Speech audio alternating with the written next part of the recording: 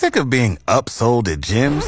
My guy, you're currently a base member? For $90 more, I can upgrade you to our Shred membership. For $130 more, you'll be a Swole member. And for just $300 more, you'll reach Sweat Platinum. At Planet Fitness, you'll get energy without the upsell. Never pushy, always free fitness training and equipment for every workout. It's fitness that fits your budget. Join Planet Fitness for just $1 down and $10 a month. Cancel anytime. Deal ends Friday, May 10th. See Home Club for details.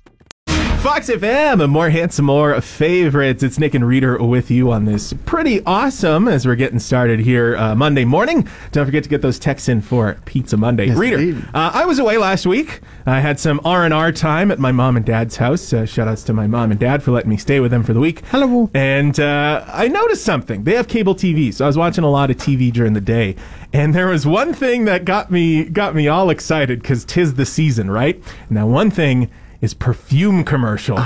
How come you only ever see perfume commercials during like November and December? Is that like a Christmas push thing? Or Could be. Because I'm blown away. Some of my favorite greatest hits of perfume commercials this year is there was one, it was Julia Roberts, and it was the whole commercial was just a sexy party, and Julia Roberts was walking around and smiling to a cover of a Sam Smith song, and then it said at the end, "A Lancôme Paris."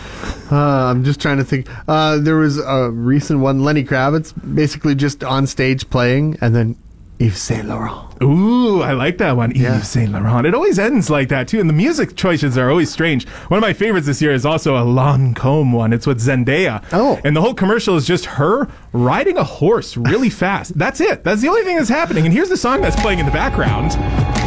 So just imagine Zendaya just galloping on a horse. Slow motion riding on a horse. Absolutely. And then that's it. Hair flowing. She gets to a cliff top and it says Lancôme. Why is every perfume, like, okay, when you were a kid, Okay. do you remember perfume commercials much? Like, did you ever see them on TV growing up? Vaguely remember them. I remember there was, I think Elizabeth Taylor had a perfume, like White Diamonds or something. It has And- never yeah. changed, has it? They always just get like a really good looking celebrity and that's it. It's a minute of them just existing on your screen and then Turning to the camera and looking various ways. and then Polo, Ralph Lauren afterwards. Chanel number 5. I don't know about you, but I think it would be cooler if we could have like realistic perfume commercials. Because let's be honest, we use perfume to cover bad smells. So like it could just be like Matthew McConaughey coming out of a bathroom, and then it says Polo, Ralph Lauren. You know what I mean? A couple spritzes, and then you're good. You know? Guys just working out at the gym and just all sweaty and everything. Is like, quick spritz. Destinkifier. De-stinkify with Axe body spray.